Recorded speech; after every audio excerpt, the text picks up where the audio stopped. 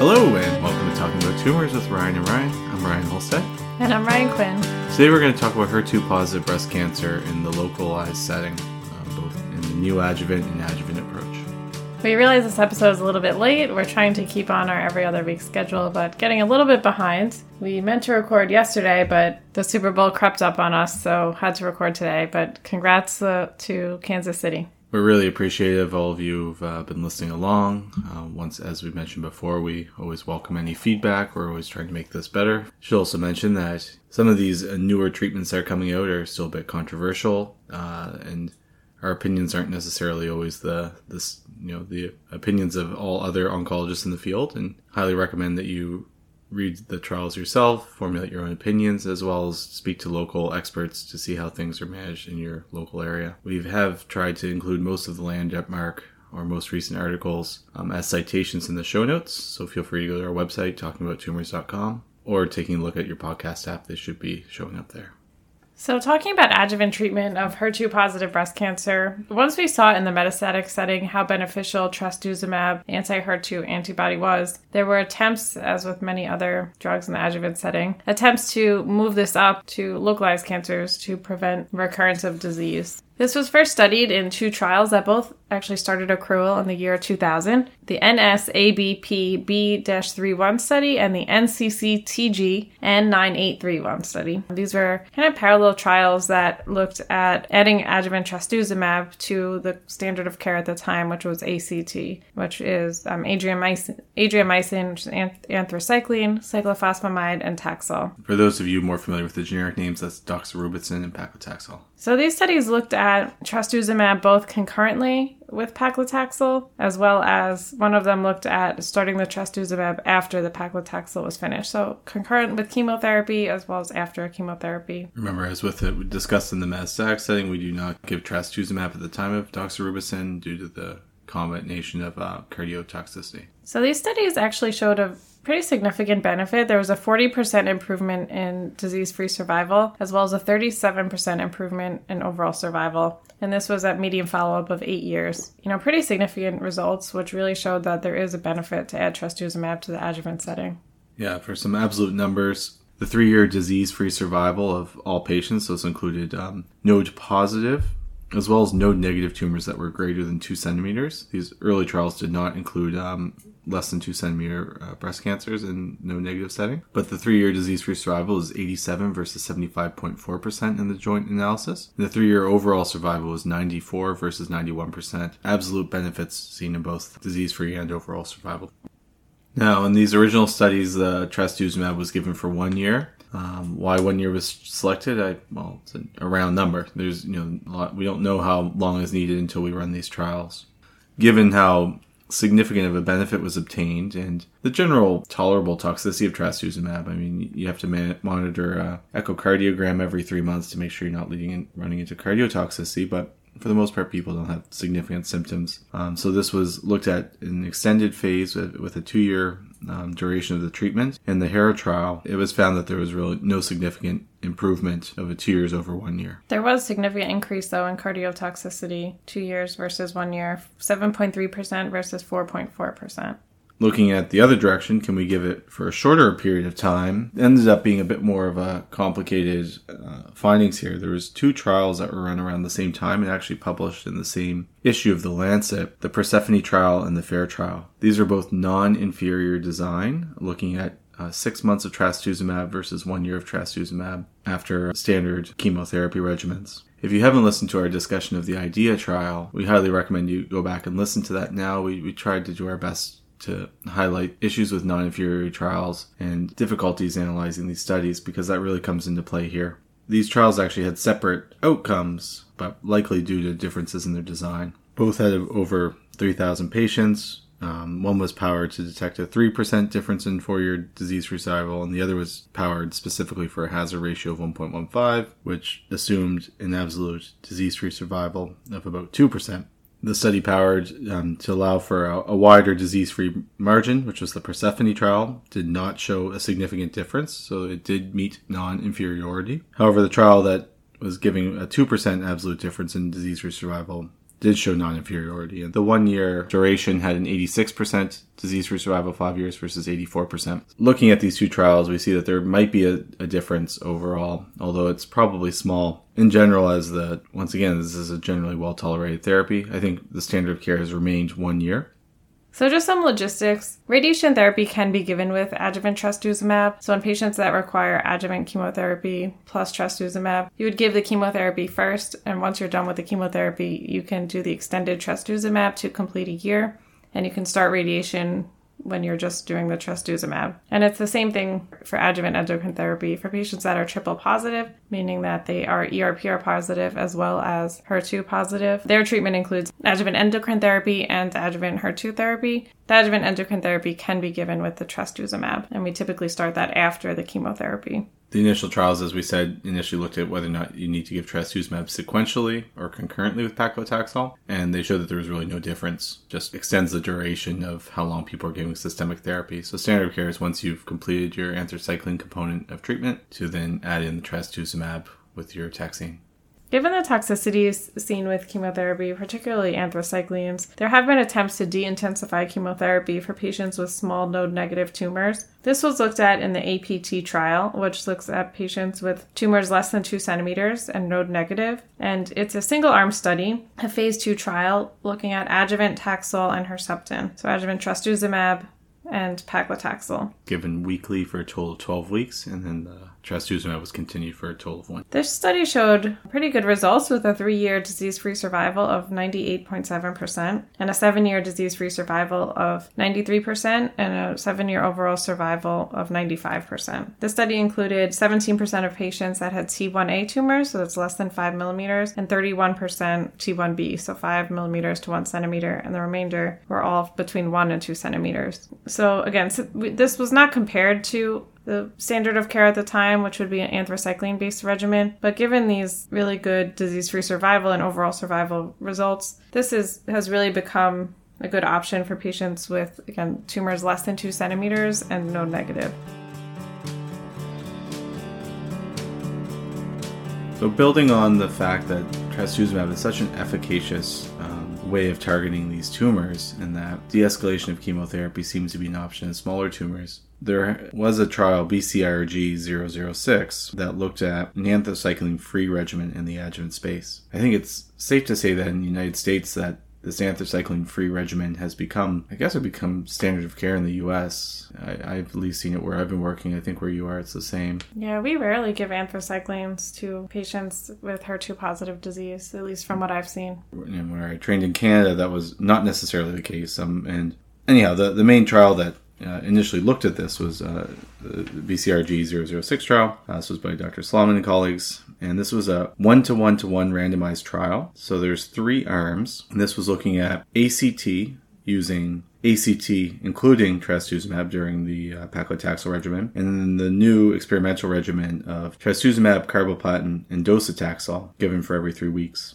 The way this trial was designed was that each of the trastuzumab-containing arms were compared to ACT alone. These 2 arms were not compared to one another. The primary outcome was disease-free survival, and both of the trastuzumab arms, not unsurprisingly given what we just spoke about, showed improvement in disease-free survival. At 5 years, the ACT with trastuzumab had an 84% disease-free survival. The experimental TCH had a 5-year disease-free survival of 81%, and this was compared to the trastuzumab-free arm that had a disease-free survival of 75%. Overall survival was also significantly improved at 92%, versus 91% versus 87% respectively. So both the trastuzumab-containing arms were superior statistically to the non-trastuzumab arm, and the authors concluded that they had generally similar outcomes. And this was persistent up in the 10-year follow-up that has since been published. Now, what has led to this becoming much more frequently used in the United States were the differences in toxicities. The ACTH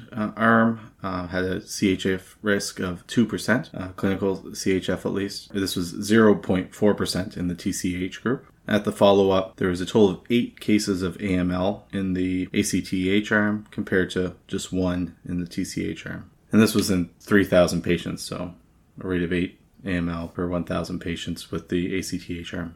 I think one question that remains in my mind, how would dose dense do in this setting? And we know that dose dense ACT is 30% better than ACT as a Q3 weekly regimen. And I'm curious myself if that added benefit would make a dose-dense ACTH, which is what I used where I trained previously, superior to the TCH arm. I think this is certainly a question that is warranted asking, and especially given that although there are numerically greater AML rates, the overall survival is still numerically greater, even without a dose-dense ACT regimen.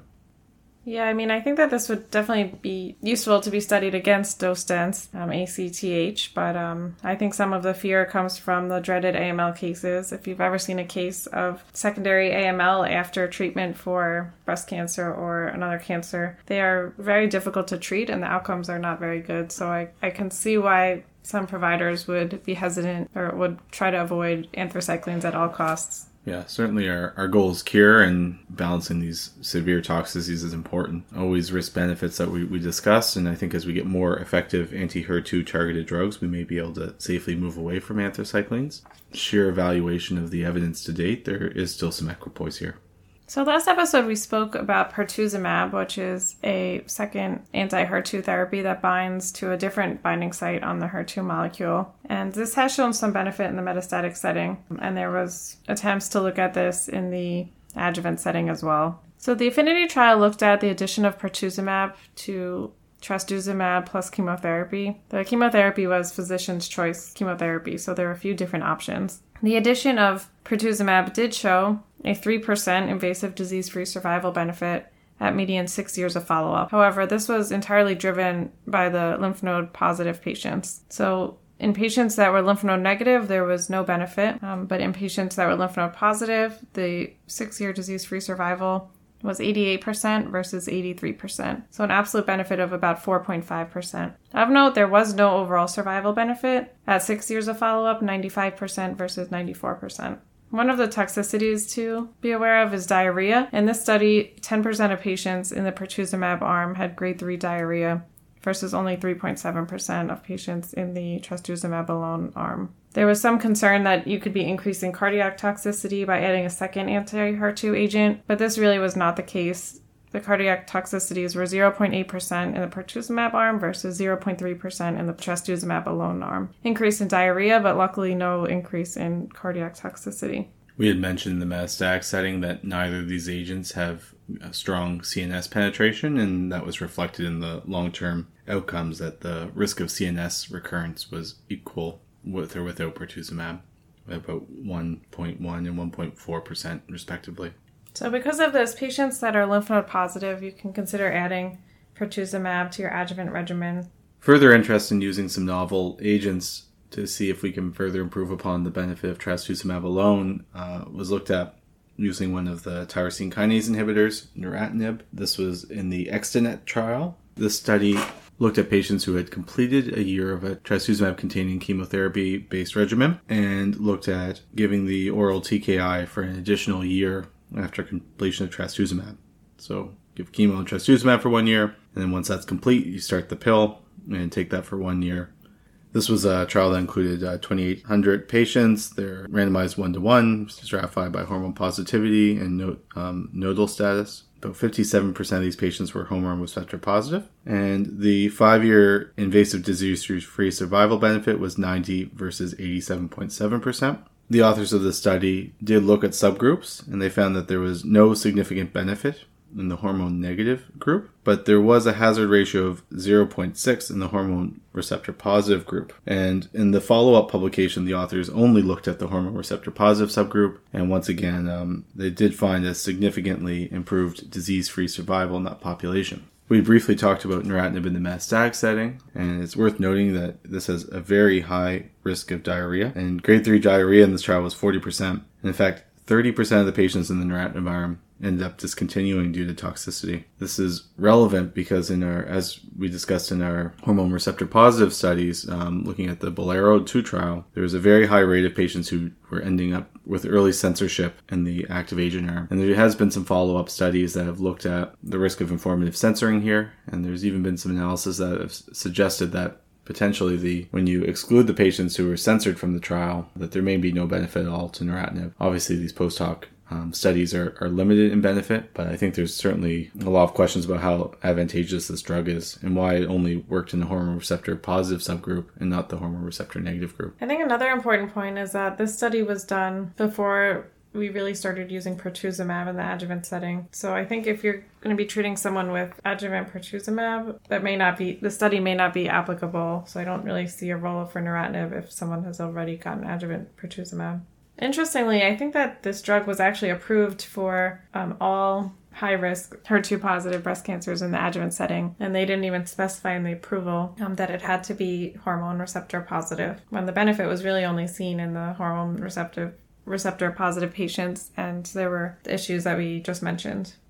So a more promising area where the approach to HER2 has been developing is moving treatment to the neoadjuvant space. This is for all the same reasons as what we had discussed in our gastrointestinal talks. It provides an opportunity to help downstage in advance. It gives an idea of how well tumors are responding. I think for breast cancer specifically, if you can downstage the axilla, it can allow for easier surgery, such as a sentinel lymph node biopsy as opposed to an axillary lymph node dissection. So I know that many of the surgeons prefer neoadjuvant treatment. There's also been this phenomenon known as the pathologic complete response. I think we spoke about this in one of the earlier discussions, but when we go to surgery and we look under the microscope, there's no evidence of viable tumor. And post-hoc analysis of neoadjuvant trials in breast cancer have found that the patients who achieve a pathologic complete response have significantly improved long-term disease-free survival compared to those who don't.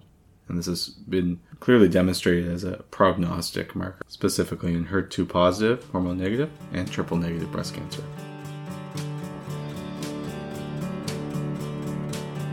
So talking about neoadjuvant treatment, we really used many of the adjuvant regimens and just pushed them up to the preoperative setting. There's been a trial looking at the addition of neoadjuvant pertuzumab to trastuzumab in patients with HER2 positive breast cancer. This was called the NeoSphere trial. So the NeoSphere trial looked at 417 patients and included 4 different arms. 3 of them had chemotherapy and 1 was a chemo-free arm. The arms were docetaxel, trastuzumab, pertuzumab. Then there was docetaxel with trastuzumab. Then the third one was docetaxel, pertuzumab. And the fourth one was the chemo-free arm, looking at just trastuzumab, pertuzumab, so the dual anti-HER2 therapy. And the primary endpoint of this was pathologic complete response. The pathologic complete response rate was highest in the docetaxel, trastuzumab, pertuzumab arm of 46%. The trastuzumab docetaxel arm and the pertuzumab docetaxel arm had a similar pathologic complete response of 29% and 24%. And of note, the trastuzumab, pertuzumab, the chemo-free arm, had a PCR rate of only 17%. So this adds more data to the fact that these agents should really be given along with chemotherapy rather than on their own. Looking at the pertuzumab, trastuzumab, and docetaxel versus the trastuzumab and docetaxel, the 5-year disease-free survival did appear to favor the double anti-HER2 agents with an 86% versus 81%. However, due to the small size of the group and the multiple arms, this did not meet statistical significance with a hazard ratio of 0.7, confidence interval of 0.3 to 1.4.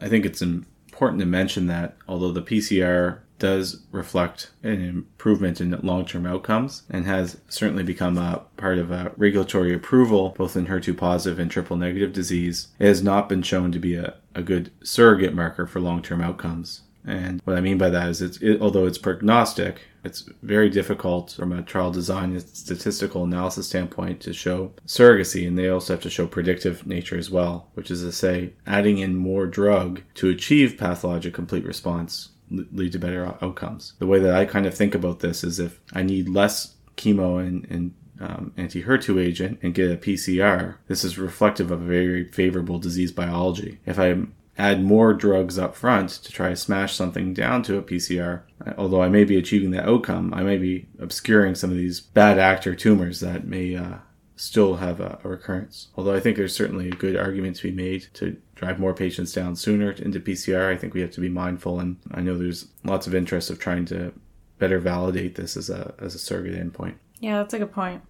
Although there's some questions on whether or not we need to escalate therapy in the neoadjuvant setting, there's been a good use of tumors that don't meet PCR to try to escalate in the adjuvant setting. So to try to select these higher risk, poor prognostic tumors and give them more efficacious therapy on the back end to try to get more disease-free survival. And that was looked at in the Catherine trial. So this trial looked at about 1,500 women with HER2-positive breast cancer, and it looked at a neoadjuvant taxane plus or minus anthracycline regimen, chemotherapy regimen, as well as trastuzumab. And for patients that did not achieve a pathologic complete response, they were randomized to either continuing trastuzumab for 14 more cycles or switching to TDM1, which is trastuzumab emtansine, which, as if you listen to our metastatic episode, is a chemotherapy linked to trastuzumab. So it attaches to the HER2 molecule and releases chemotherapy. So again, for patients that did not achieve a PCR, they either got trastuzumab or switched to TDM1 for 14 cycles. Their primary endpoint was 3-year disease-free survival, and it was higher in the TDM group, 88% versus 77%. So after this trial, this has really changed our management in the adjuvant setting. So for patients that do not achieve a PCR, we switch them to TDM1 in the adjuvant setting. If they do achieve a PCR, then we continue trastuzumab for another 14 cycles to complete a full year. The study did not obtain a significant overall survival benefit, although there was a hazard ratio of 0.7, and long-term data is still pending at this time. Logistically, TDM1 can be given alongside radiation.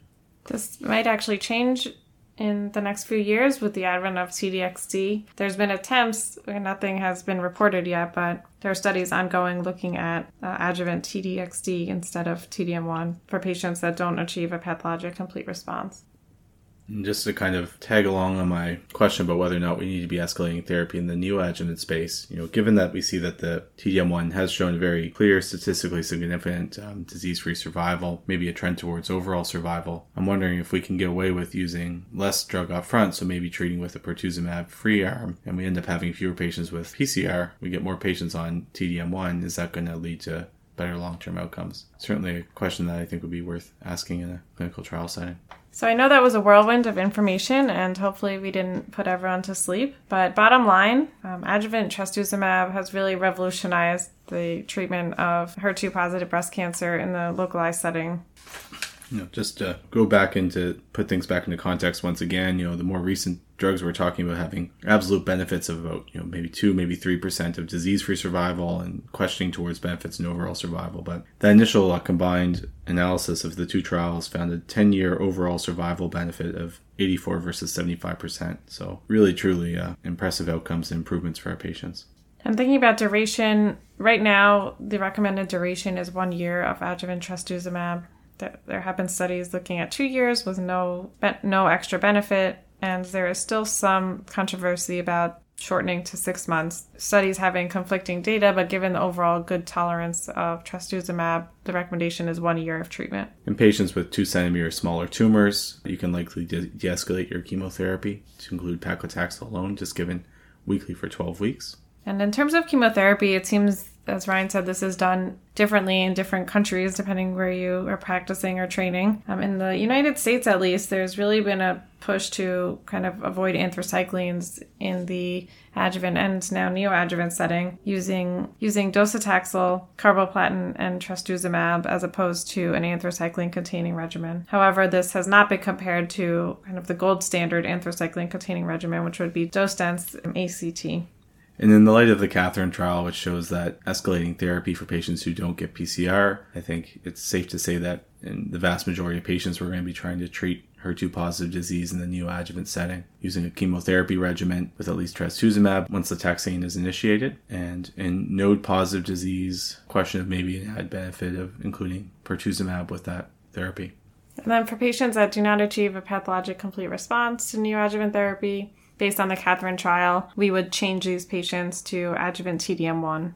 And if they do achieve a PCR, they can continue adjuvant trastuzumab for a year. I think we've mentioned in the metastatic space, there's a lot of anti-HER2 drugs currently on the market. I'm sure there's many more in development. And this is certainly a space that has been changing even just during the short time that we've been in practice. And I'm expecting it to be changing all the more so. So certainly an area of excitement in the breast cancer management. So on that note, happy Valentine's Day tomorrow. You guys can celebrate by listening to our podcast, and have a good night. Bye for now. For more information, follow us on Twitter at Talking Tumors, or feel free to email us at talkingabouttumors@gmail.com. Please rate and review the podcast. We really appreciate it. And special shout out to our friend John Kim for all of his musical talents. And he is the composer of the music that you're hearing right now. Talking About Tumors is not medical advice. For medical advice, please contact your own healthcare provider. Opinions stated on this podcast are by the Ryan who said it and no one else. We have no financial disclosures, and this is done purely on our own time to the sake of our enjoyment of the field of medical oncology. Thank you for listening, and see you next time.